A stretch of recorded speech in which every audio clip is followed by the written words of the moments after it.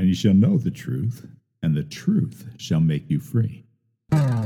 Hello, I'm Pat Malone, and I'd like to welcome you to the Church in the Home, where we share the light of God's Word from our home to yours. I know the truth of God's Word, and I believe what I heard, yeah. I believe what I heard.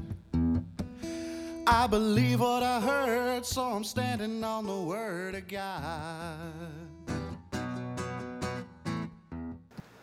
I've talked recently and taught recently about how important we are to one another, that God put us in a family and that there's great strength within the family of God. Great strength that enables us to withstand things together that we would not be able to do individually.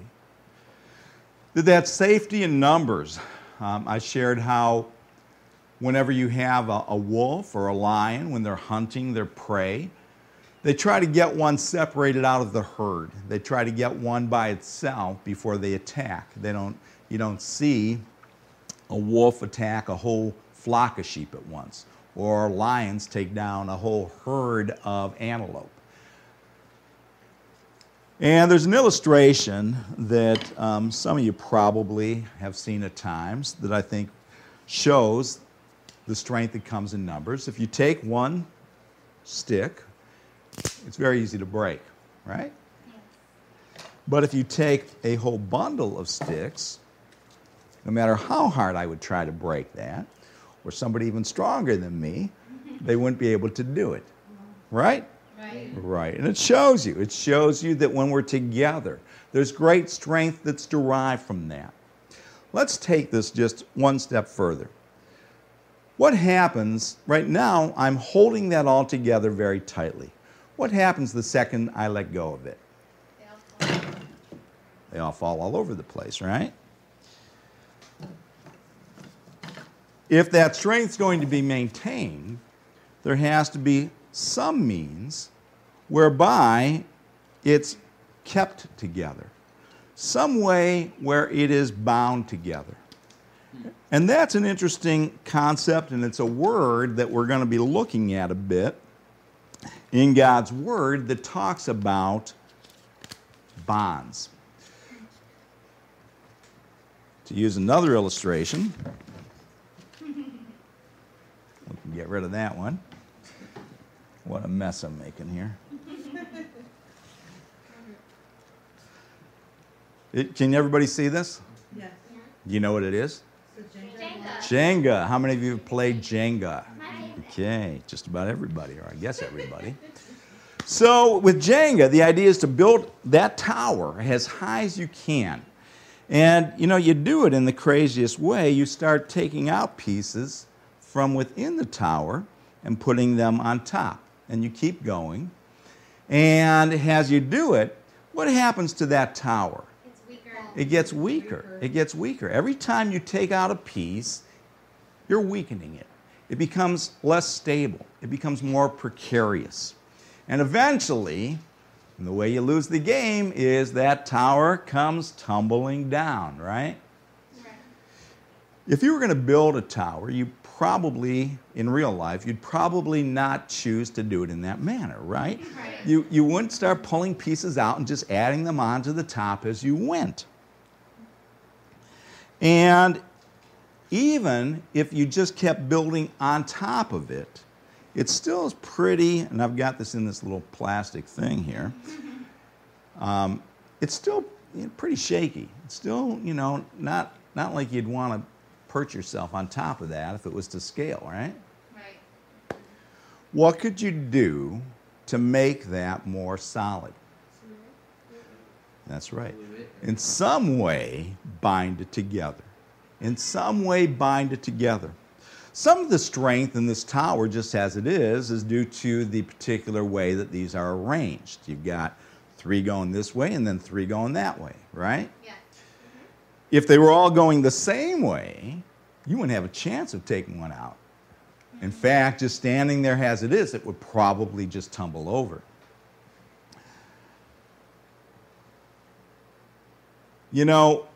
in the Word of God, it talks about the body edifying, building itself up. That we, the church, have the responsibility and the joy and privilege of building the church, building each other up. And there's some wonderful illustrations that are used about that, one of which talks about bonds, and then the other one talks about the way that it's fitly joined together. And this is joined together in a way where it is arranged in a certain way, but if you wanted to build something, if you wanted to build a wall, if you're going to do that out of brick or a block, you wouldn't just lay some this direction and some that direction. You'd have them interlocking. Everybody's seen a brick wall or a block wall or something like that. You have those arranged in a manner where just the arrangement itself gives some stability to it, and then it's held together with mortar, some type of mortar to give it strength. You can take your Bibles and go to Colossians chapter 3. Building a wall. You know, walls can be built for a lot of different reasons. I recently built a retaining wall in my backyard where we have a playground area.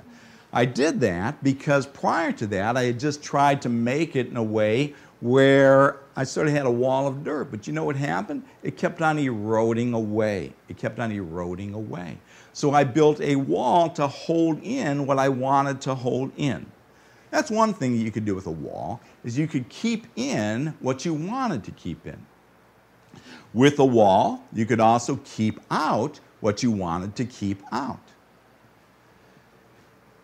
In Bible times, most of the cities were walled cities, where around the entire city they would build a wall. And that wall was to keep out those that might be an enemy, those that might be an intruder. And it was to provide safety for the people that were inside. It wasn't to keep them locked in, it was to keep others out. You could build a wall to keep just people out, but walls also provide other things. A home, a house, is constructed with walls. And those walls are not only providing safety, but warmth. It's providing a home for that family. People can build walls in a lot of ways. Sometimes people build walls to keep others out. And they build walls around themselves.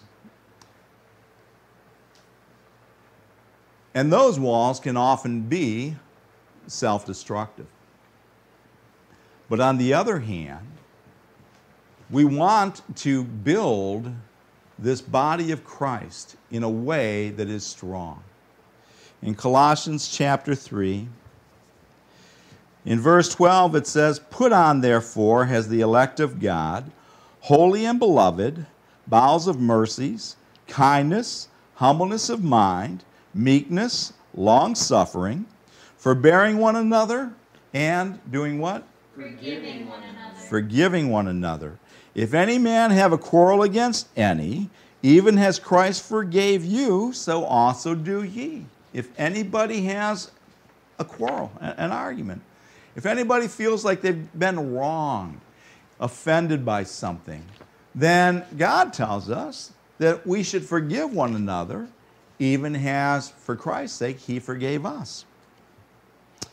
Verse 14, "And above all these things," above that compassion, above those mercies, above that humility and that meekness and that long-suffering, above all of those things, even above the forgiveness, put on what? Charity, the love of God, which is the bond of perfectness, the bond of perfection. Bond. There's that word bond that I was talking about. That word bond, it's used in different ways. Sometimes it means that which would bind something together, like I did with the rubber band around the sticks. Or it can be something that bonds in a manner like mortar would. In terms of classical Greek literature, it's used in those different ways. In the Bible, it's used of the ligaments that hold the different parts of the body together, binding them together. But that love of God is that which is the bonding agent, that which gives the cohesiveness, that which keeps us together, that which keeps us together. Because without the love of God, just like that bundle of sticks, the second you let it go, it just falls apart. God's placed us in this body in a very particular arrangement. It says that He's placed every member as it's pleased Him, that the body's not one, but many members. Everybody has a certain thing that they contribute. Everybody has a certain thing that they can do. But what keeps us together, and the only thing that can keep us together, is that love of God. Look at 1 Thessalonians chapter 4. That love of God is a perfect love. And when I speak of the love of God, biblically it comes from the Greek word agape or agapeo. One's the noun and the other one's the verb. And that love of God is something different than just human love. The love of God is a divine love. It is a spiritual love. It is a perfect love. Do you want perfect love in your life? Yes. Well, that's the love of God. There's other kinds of love. And it's not like you have to pick and choose. Okay, I can either do emotional, human love, or the love of God. No, God wants us to have both.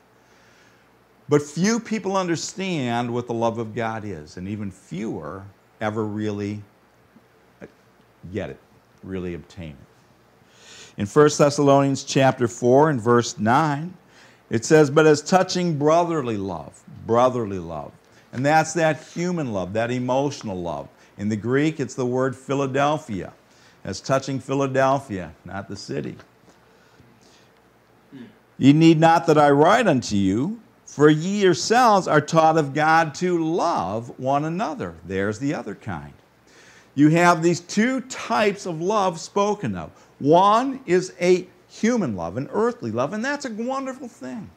Certainly we want that. Everybody wants that emotional love in their life. Everybody wants to feel that, to know that they have someone's great affection, to know that they care about them in that manner.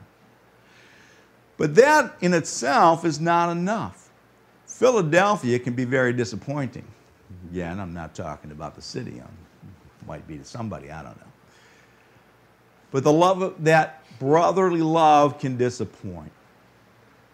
Because that human love is based on feelings, and feelings come and go.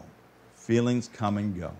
The person that one day tells you that they love you just greater than anyone they ever met, they can change their mind, can't they? Yes. It's an emotional, conditional, limited love. It's conditional. Certain things that they like about you, certain things where you connect with somebody, where you have certain common interests, certain likes, certain personalities that click. All of that's involved in it. You know, if it's talking about a man and a woman, it's generally based on very superficial things as well. You know, I like the way her eyes look. I like her hair. You know, he's strong and tall and handsome. All of these things that people base that kind of love upon, right? Yes. But the love of God is not that way. And it's not to say that we don't want the one, but it's not enough. It's just not enough. And that's why it says, as touching that brotherly love, ye yourselves are taught also to love one another, to go beyond that. That same truth is shared in other places, like 1 Peter 1:22. You don't have to turn there, where it says, seeing ye have purified your souls in obeying the truth through the Spirit unto unfeigned love of the brethren, Philadelphia. See that ye love one another with a pure heart fervently, the love of God. Since you've got this human love, since you're friends already, since you're already sweet on each other in some way, then go beyond that and have the genuine love of God as well. We have to cultivate that in our lives. And when we speak of this word agapeo, we often define it as the love of God in the renewed mind in manifestation. Because if you're going to experience it, it takes that whole mouthful of a definition. It's the love of God. It's a spiritual quality, resident within that gift of Holy Spirit that we receive at the time of the new birth. Resident within that new creation that we are, that new man, the Christ in us. That when we're born again, we receive within that gift of Holy Spirit that nature of God, and God is what? Love. The nature of God, and God is love. So it is that kind of spiritual divine love. But if it only stays in the spiritual category and doesn't get into manifestation, we don't profit from it. In order for us to enjoy it, to receive the benefit of it, it has to go beyond just being resident within that Holy Spirit with dunamis, but it has to then, we have to renew our minds to God's Word and then act on it. The love of God in the renewed mind in manifestation. And that love, you can turn to Matthew chapter 22, that is the perfect love. The love that doesn't ever disappoint. The love that doesn't ever end. If people that have phileo love go to the point of having the love of God, well then that never fails. Phileo, Philadelphia, that kind of love does. But it's such a perfect love that in Matthew 22, in verse 36, someone questioning Jesus Christ said, "Master, which is the great commandment in the law?" And Jesus responded in verse 37, Jesus said unto him, "Thou shalt love the Lord thy God with all thy heart, and with all thy soul, and with all thy mind." What kind of love do you think that is? Love of God. The love of God. Unlimited. Unconditional. This is the first and great commandment, and the second is like unto it, thou shalt love thy neighbor as thyself. On these two commandments hang all the law and the prophets. Did you ever think about that phrase? On those two hang just the 10 commandments. No. All the law and the prophets. And I love the way that Jesus Christ always spoke by revelation, and those words are used such precisely. Because the entire Old Testament, the entire Hebrew Scriptures that were written by that time, he divided into 3 categories: the law, the prophets, and the other writings. Psalms, which means other writings. Those other writings consisted of Psalms and Proverbs and Song of Solomon, but it also consisted of those books of the Bible that were historical. Everything within the law is fulfilled within the love of God. It's all about the love of God. It's all contained within that. Everything that the prophets shared, everything that they had to say, was also talking about, in some manner or another, God's love. Even if it was sometimes very reproving, it still was because God loved. But was everything in the history of Israel reflective of the love of God? If you know the history of Israel, you know that that's not true by a long shot, right? Not everything in their history, in those other writings, was a matter of the love of God. But everything contained in the law and the prophets is fulfilled in that love of God. That's why it tells us in Romans, turn there, Romans 13. In Romans 13, as well as in other places, it speaks about how love is the fulfilling of all of those laws. In Romans 13, in verse 8, it says, "Owe no man anything but to do what? Love. Love one another. For he that loveth another hath fulfilled the law. If you love, you've fulfilled the law. For this, thou shalt not commit adultery, thou shalt not kill, thou shalt not steal, thou shalt not bear false witness, thou shalt not covet. And if there be any other commandment, any other, it is briefly comprehended in this saying, namely, thou shalt love thy neighbor as thyself. Love worketh no ill to his neighbor, therefore love is the fulfilling of the law. If you love people, are you going to steal from them?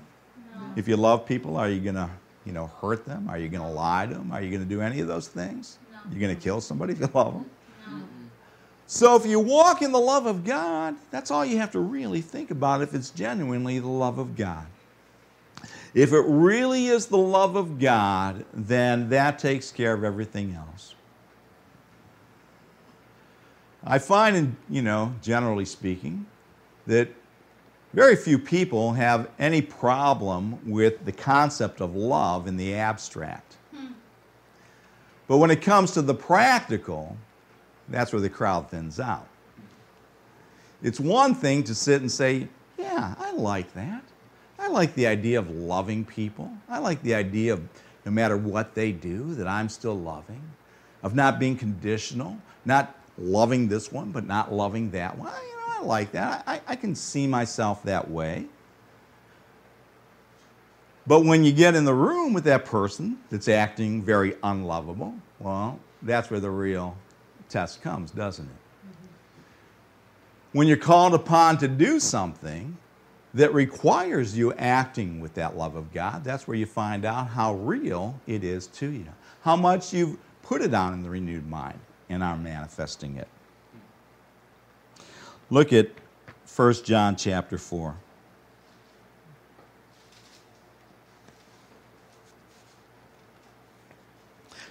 Still talking about this perfect love in 1 John 4, it says there, verse 18, there is no fear in love, but perfect love cast out fear, because fear hath torment.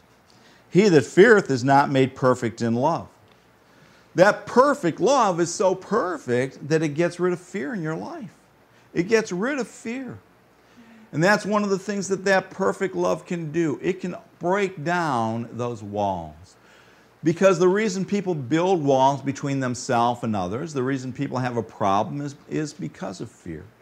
It's because they're afraid, because they feel like they've been hurt, and because they don't want to be hurt, and because they guard themselves, and so they do that out of fear. But perfect love tears that all down. It casts out fear. Look at Galatians chapter 5. With that love of God, you go there, but there's another verse I want to read in 1 John.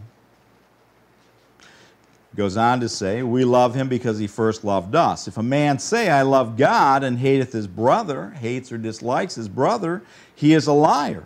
For he that loveth not his brother whom he hath seen, how can he love God whom he hath not seen? And this commandment have we from him, that he that loveth God loves his brother also. If we love God, if we truly love God, then we're not going to hate or even strongly dislike a brother. And somebody says, well, I love God, but, people, that's another problem.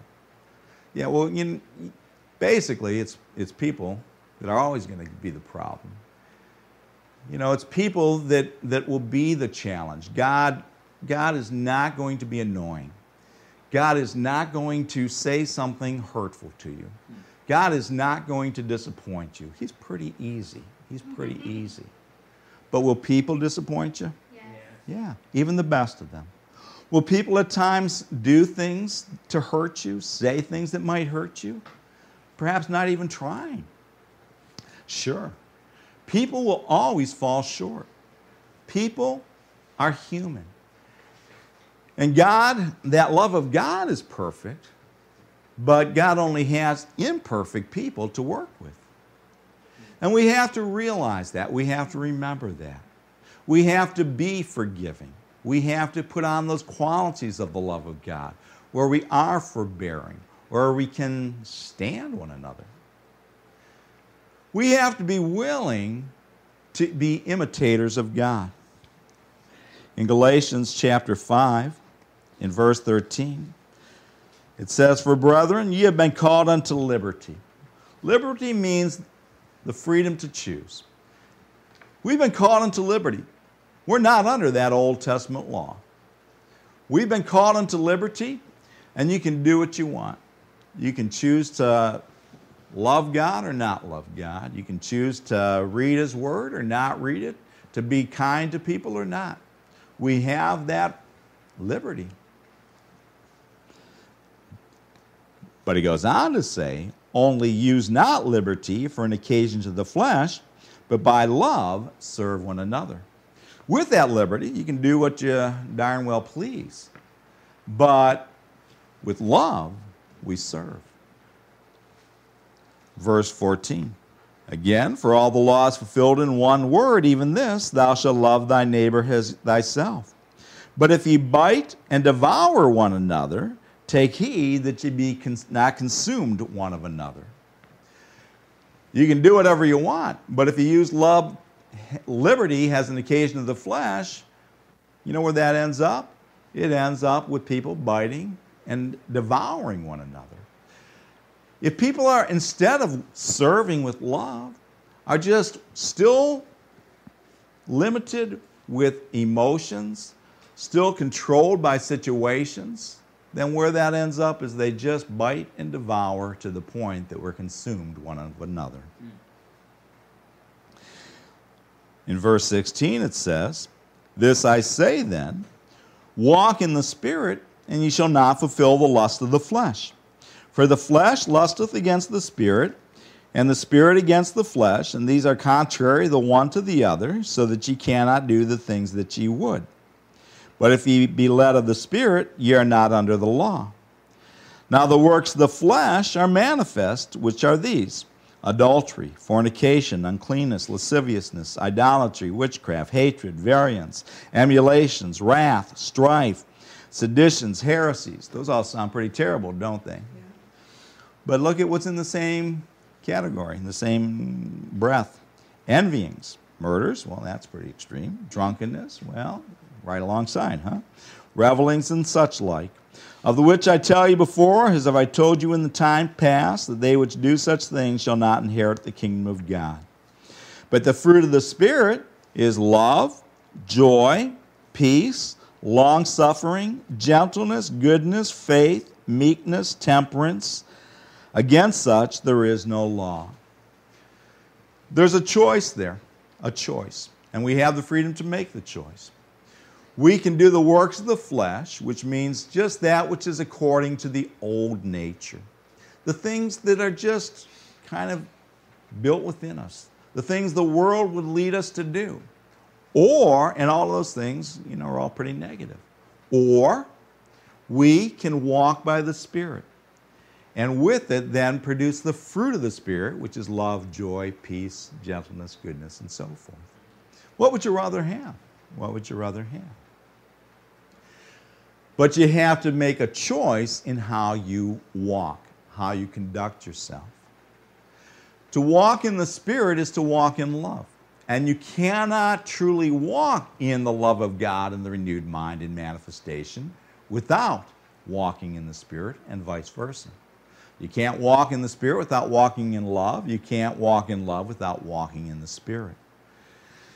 It's a walk. It's a walk. It's a walk walking in His steps, walking like Christ did, being imitators of God. And as we choose to do that, rather than just emotion, instead of just feeling, instead of just what's kind of the way that we've been built and led to live, then we tap into that perfect love. That perfect love that is that bond of perfection. Perfect love that will be the way that you make relationships last. God bless you. You can't bring me down, the word is on my mind.